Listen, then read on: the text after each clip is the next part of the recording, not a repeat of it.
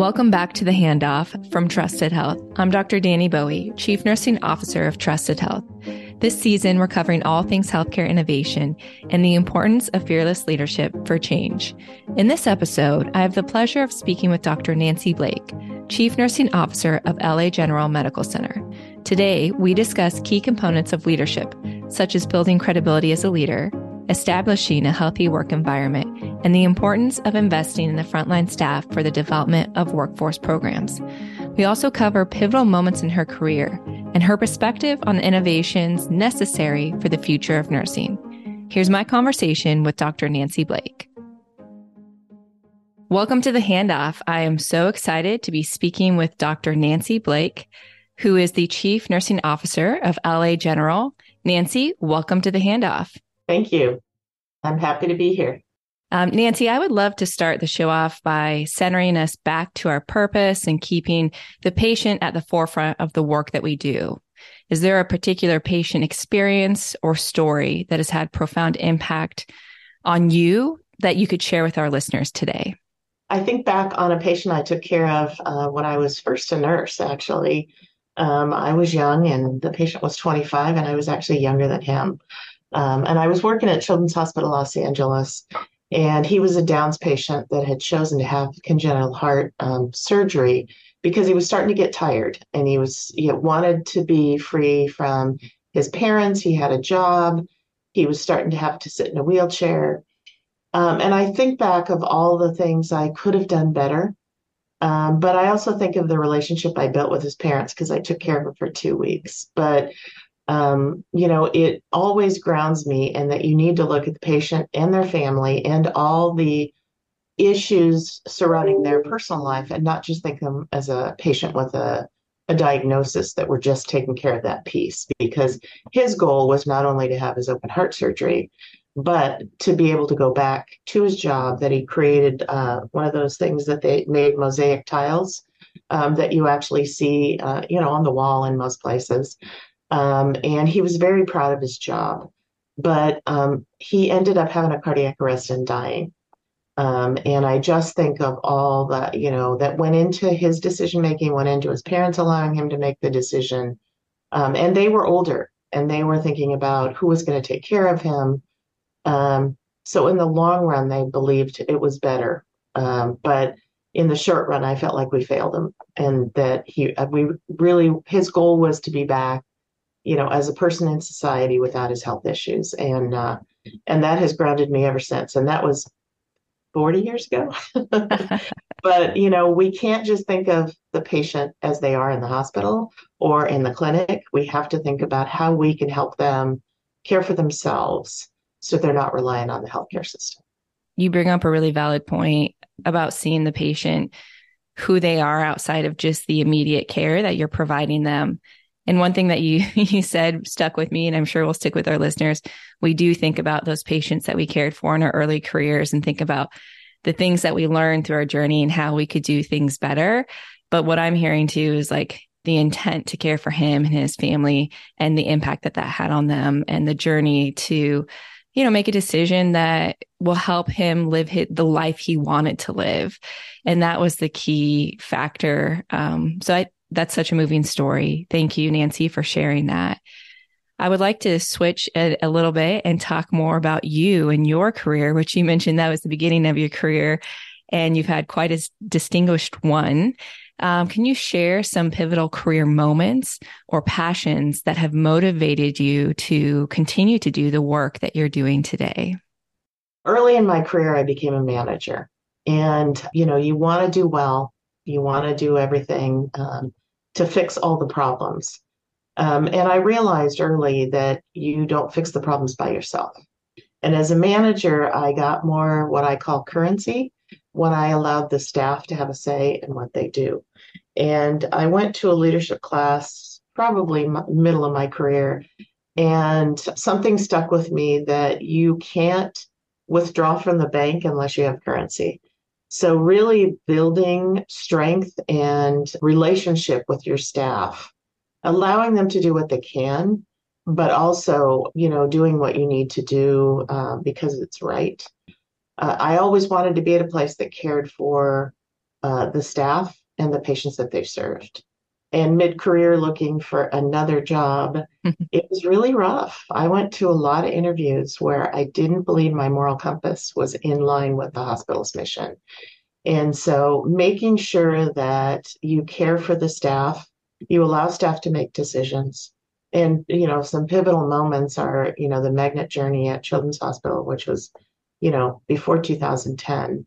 And now coming to this facility, which I've been at for 2 years, and working with the staff to be on the magnet journey, set up shared governance, change the culture to allow staff to have more of a say, while still maintaining the hospital's mission is world-class care for all in a county hospital that deals with a lot of unhoused, deals with a lot of patients with not only medical issues, but psychological issues, but providing the best quality care at a place where the staff can have a healthy work environment as well.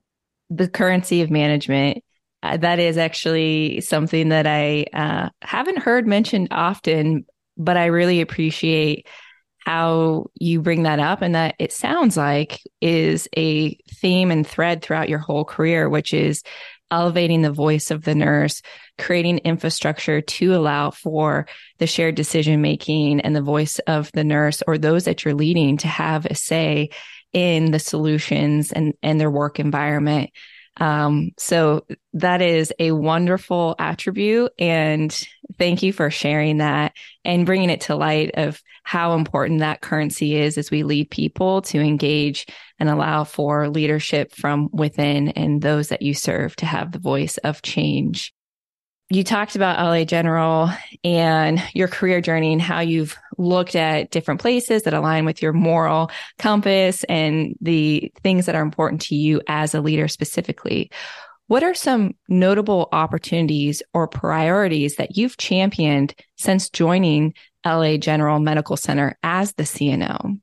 Well, first was to help get shared governance. They were on the journey. They had a professional practice model. They had some really good things in place, but really shared governance in a facility that had been very much a top-down decision making. And so it was a complete change in culture and trusting that the staff understood the decisions that they were making and that we set the appropriate parameters so they knew what they could choose.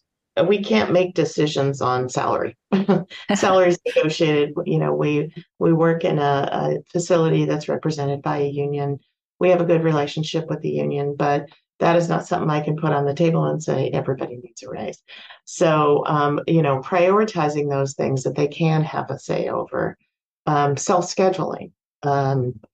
Staff can really move their schedules around to balance a schedule when given the responsibility to do that. And if they can't, then at that point, the manager may need to make some changes. Right now, especially post-COVID, people want a balanced life. They want to be able to disconnect. They want to be able to have time with their family. But they also, when they're at work, they want to be able to make decisions. And they also want the organization to invest in their professional development. So yes, we're not the highest paid. I think we're paid competitively. Our benefits are better than any place I've seen. But making sure that we have that balance of a healthy work environment, allowing them to make decisions, allowing them to work on things that they can. And I always say, if you want to know what's wrong with an organization, you go to the frontline staff. If you want to know how to fix it for very little money, the frontline staff can tell you. And I say I'm at the 10,000-foot level, the manager's at the 1,000-foot level, frontline staff's at the street. And at the street, they can tell you exactly what needs to be fixed. And if you trust in them, they trust in you. Another great example of how you've navigated some changes at LA General. I really appreciated how you define what can you make a decision on. No, we cannot make a decision on pay, but let's talk about practice. And the thing that actually is really important, another high hitting priority that you mentioned, Nancy, outside of pay is control over your schedule and the ability to influence how you're scheduled, what it looks like, work-life balance.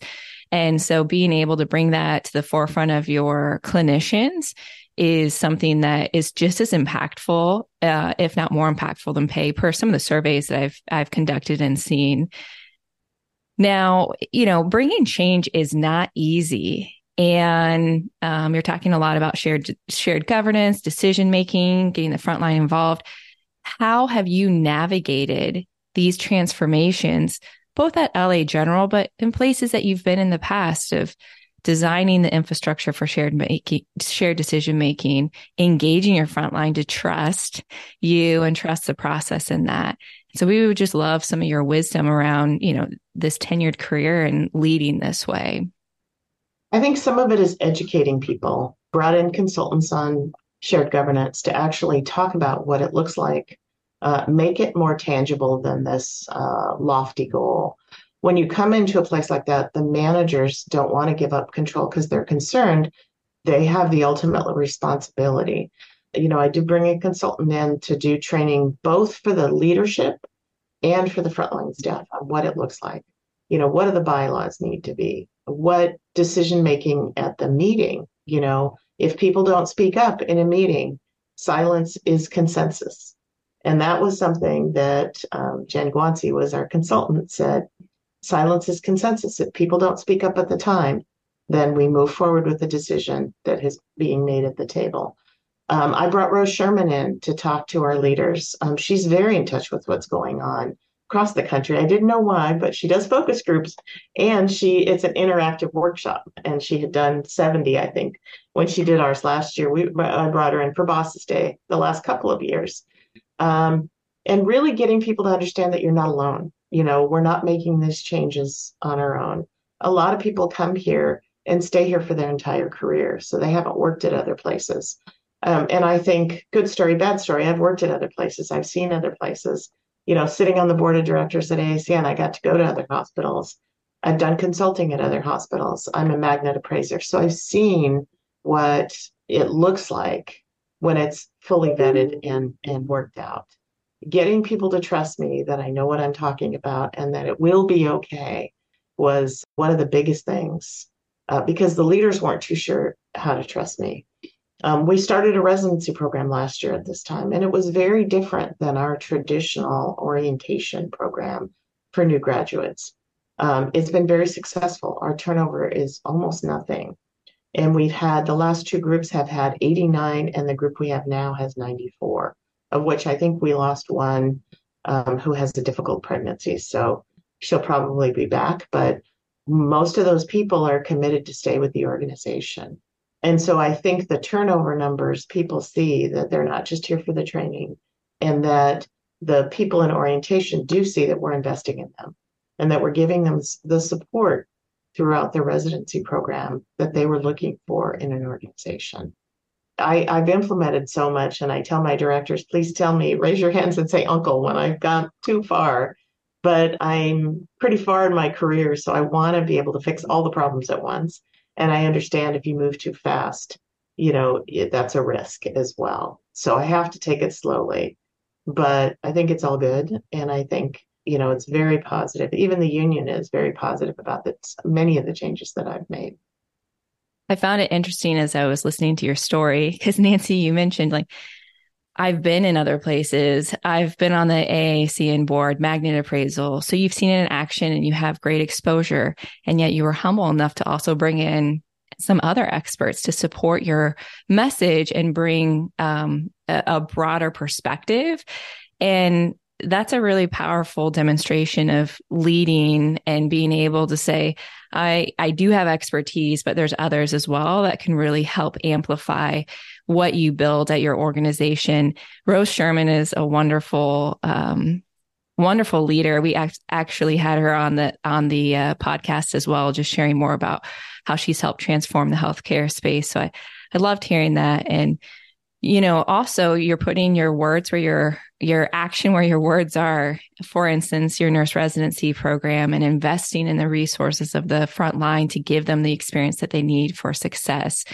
Can you just give a little bit more insight into your nurse residency program at LA General and how you brought that to life? We're hearing, and you're saying retention is improving and we're seeing great impact, but to share a bit more, because LA General is a county hospital. It is different. It's not the same as a non-public hospital in that sense. And so help our listeners know how you brought that to life there.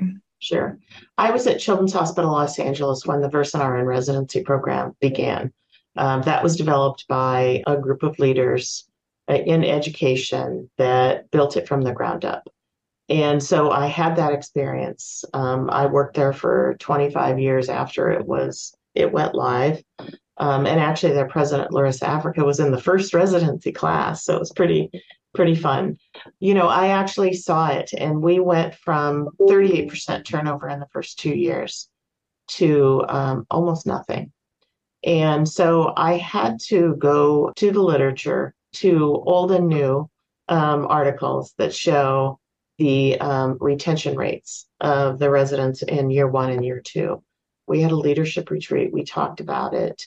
I brought some frontline staff into the leadership retreat with, the nursing executive committee. We also brought nurse practitioners, nurse midwife, CRNAs. They don't report up through nursing, but they're part of nursing. And so we're trying to bring everybody inclusively so everyone hears the same message. We talked about it. They hadn't gone directly into the ICU in the past. And it was like, oh my gosh, we have to do this. And I had to convince my boss that investing in this, we'd see a better return on investment. We did see about a 30% turnover in our new grads in the first year or two. And out of almost 250 people we've put through, I think we've lost 5 to 10. Many of them are because their husband was transferred, or they might have been in the wrong place, which we've been able to move them to the right place, or, the gas prices driving into downtown LA, they just can't do it. The reasons for turnover are not as much about not feeling supported, but more about the other things that we have no control over.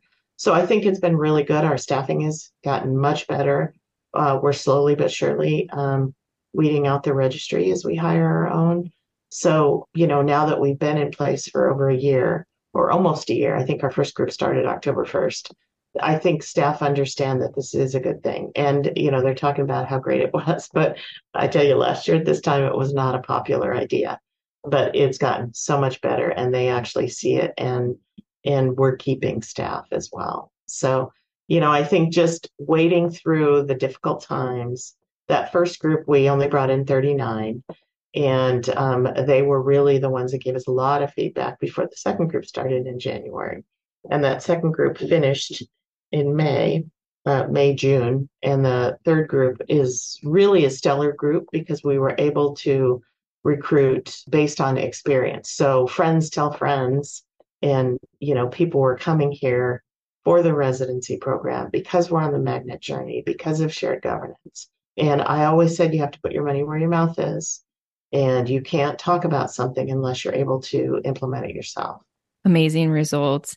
I also really like how you mentioned you built and then it continued to grow. So the first cohort were smaller, you take feedback, you adjust and you grow. And maybe it isn't as popular in the very beginning when you're rolling it out, but through time and adaptation and being able to improve and also just continue to change culture, it takes off. And I think that's a key message for leaders is just the time it takes to change and solidify that change in culture is oftentimes, I think, one of the biggest proponents or biggest challenges we face as a leader for leading change. Nancy, I know that you are a big proponent for a healthy work environment, authentic leadership. You understand the value of nursing and advocating for appropriate staffing, all of which are more important now than ever. What do you believe needs to change to make those things a reality? Well, I think working with the frontline staff. And, I was on the board of directors when ASN rolled out the Healthy Work Environment Standards. And I did a review of the literature that was published in 2004, before the standards were published in 2005 with Janie Heath, who was another board member who was doing her dissertation on this, and Wanda Johansson, who was the CEO at AACN. And we found that everything falls into those 6 standards. I did my dissertation looking at leadership, communication, collaboration, and its impact on a risk-adjusted length of stay, risk-adjusted outcomes, central line infections, and nurses' intent to leave. It's not rocket science to know the better the communication collaboration, RN to RN and RN to MD, the better the patient outcomes. And the better the nurses view their leadership, the lower the intent to leave. That has changed a bit with this current generation because many of them are not committing to anything more than 2 years in advance. But, I think those things really invest in leadership development because we take clinicians, we move them into a leadership spot many times for their clinical expertise.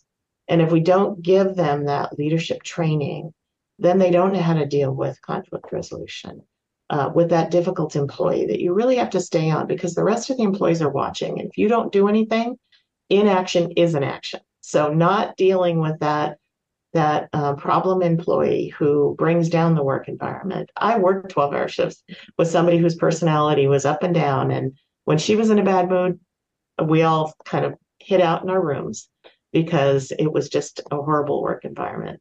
So making sure we deal with it. Staffing is mine to own. And really trying to bring in more people, trying to retain people is really helping. But I also looked at before we had the Acuity system that we're implementing across the house that really does pick the acuity that the patient needs.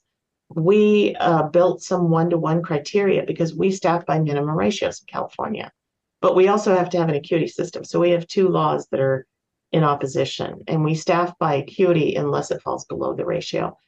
But I created, and I haven't seen anything like this, nor has AACN, a document with the frontline staff to identify who are those one-to-one patients.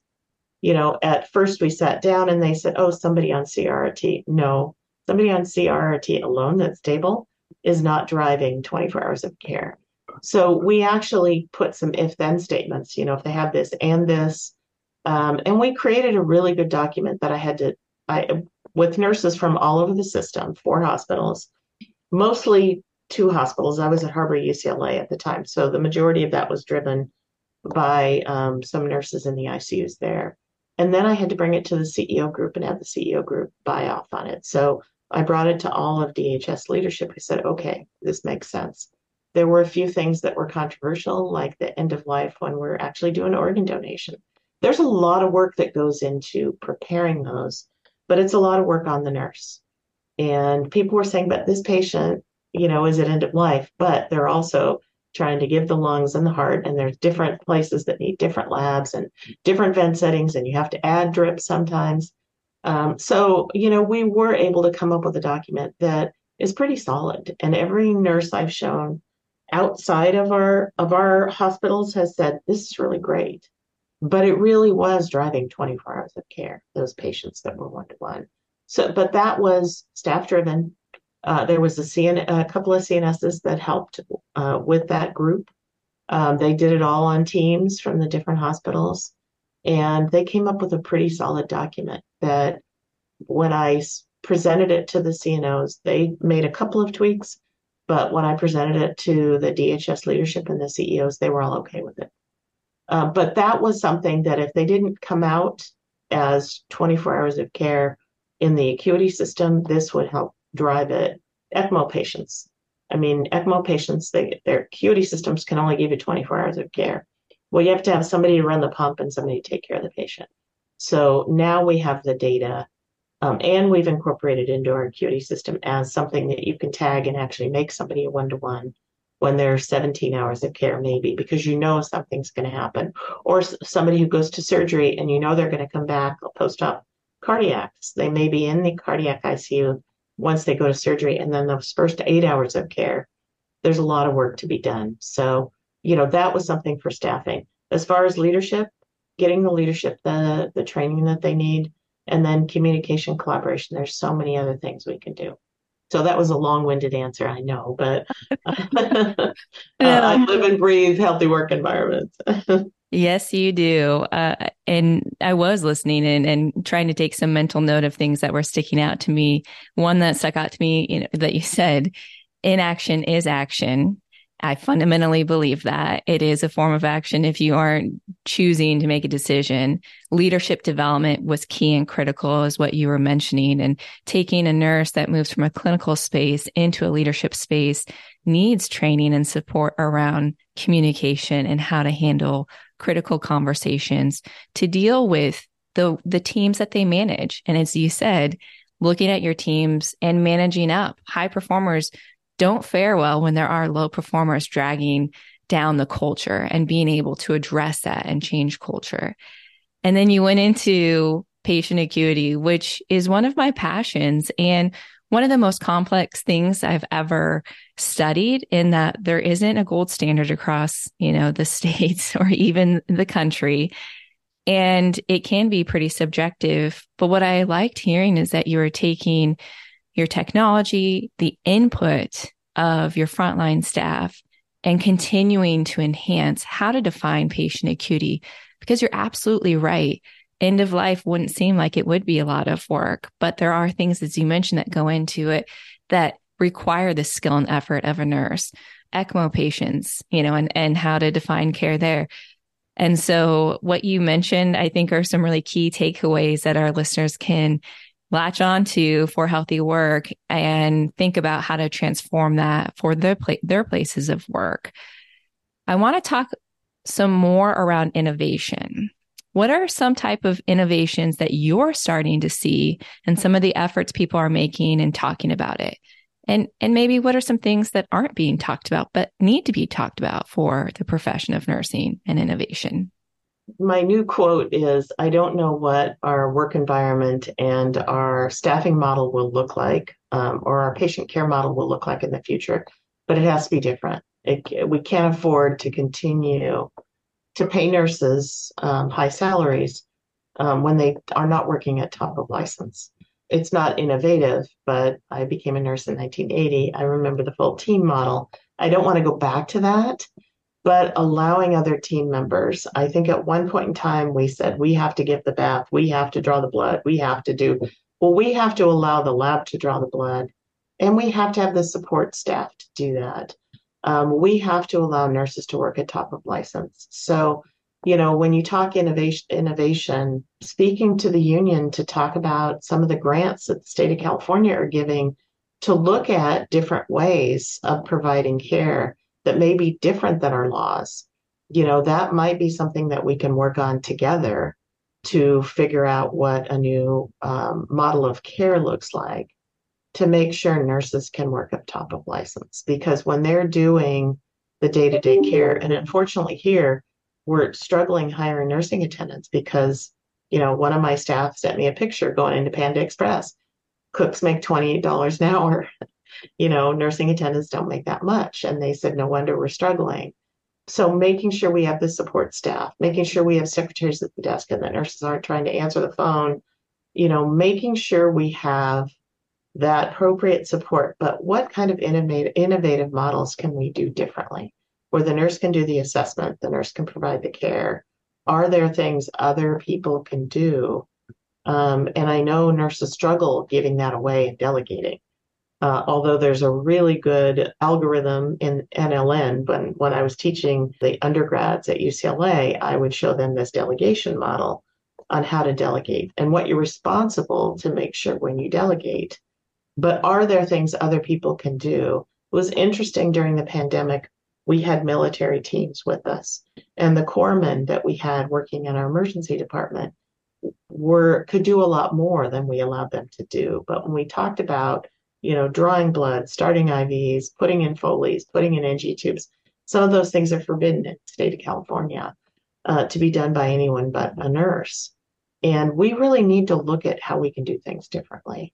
And like I said, I give that as a good example because, some of those people challenge the LVN exam and then they, do some training to be LVN to RN. But, we had some great corpsmen, which really saved us in transporting and just doing some of the basic things. So looking at what we can do to have that non-nurse and what they can do to help us do non-nursing tasks.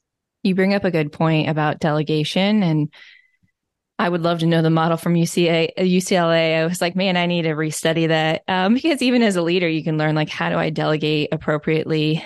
What you were mentioning too is delegation, but also probably a little bit of the conflict with the state laws. And then ultimately the goal is top of licensure work for nursing.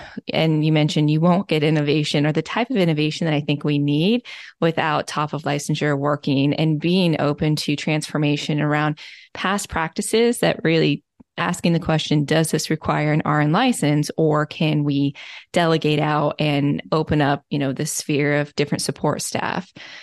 And music to my ears, man, the amount of phone calls that you take as a nurse on a unit answering those phones. So just getting the support staff of a secretary or someone to handle calls is critical and really an impactful way of influencing and helping the work of the front line to do the things that we're called to do, which is caring for patients. Nancy, this has been a wonderful conversation. I would love to know where our listeners can find you. Well, I'm at nhs.dhs.lacounty.gov. I'm on LinkedIn. I'm willing to talk to anyone. I think with 43 years as a nurse comes some wisdom, 40 of those years in leadership. And I know as a new manager, I wanted to do well and, learned pretty quickly that the ones that challenged me the most were my friends. So promoting from within your department sometimes is a problem, even though I left for a year and came back. But, just the amount of trial and error, I failed absolutely. But you have to admit I made the wrong decision and really take ownership when you make the wrong decision and move forward. And like I said, staff will trust you. If you become defensive, it's not going to work. But, I'm happy to talk to anybody. I really think those of us that have been around and have done a lot of things need to be available for those that are coming in because they're our future. And someday I'm hoping to get to Italy and cruise down the Italian coast. and then I'm hoping that someone can jump right into this seat when I'm gone. And I have to help my staff get to that point. So when it's time for me to retire, we've got 2 or 3 people that are ready to step in. So thank you so much for having me. I really appreciate it. And I really think that we have to make ourselves available for the up and comers, rising stars that are going to take our place. My pleasure. This was a wonderful conversation. And I want to say thank you for your years of service and the transformation that you're bringing and the way that you are building up the next generation to lead is so critical. And, we look at the literature and we see the workforce. Are they going to stay? Are they not? That's been a big conversation piece. But with leaders like yourself, I have hope for the future that we are being trained well. We can gain insight and knowledge from the wisdom of those that have gone before and continue to build on the legacy that you have so diligently spent your career putting into, investing into. So thank you, Nancy. I really appreciate the time and can't wait for some of the final touches that you put on your career. So we'll check back in before you are cruising to Italy. Okay, thank you so much.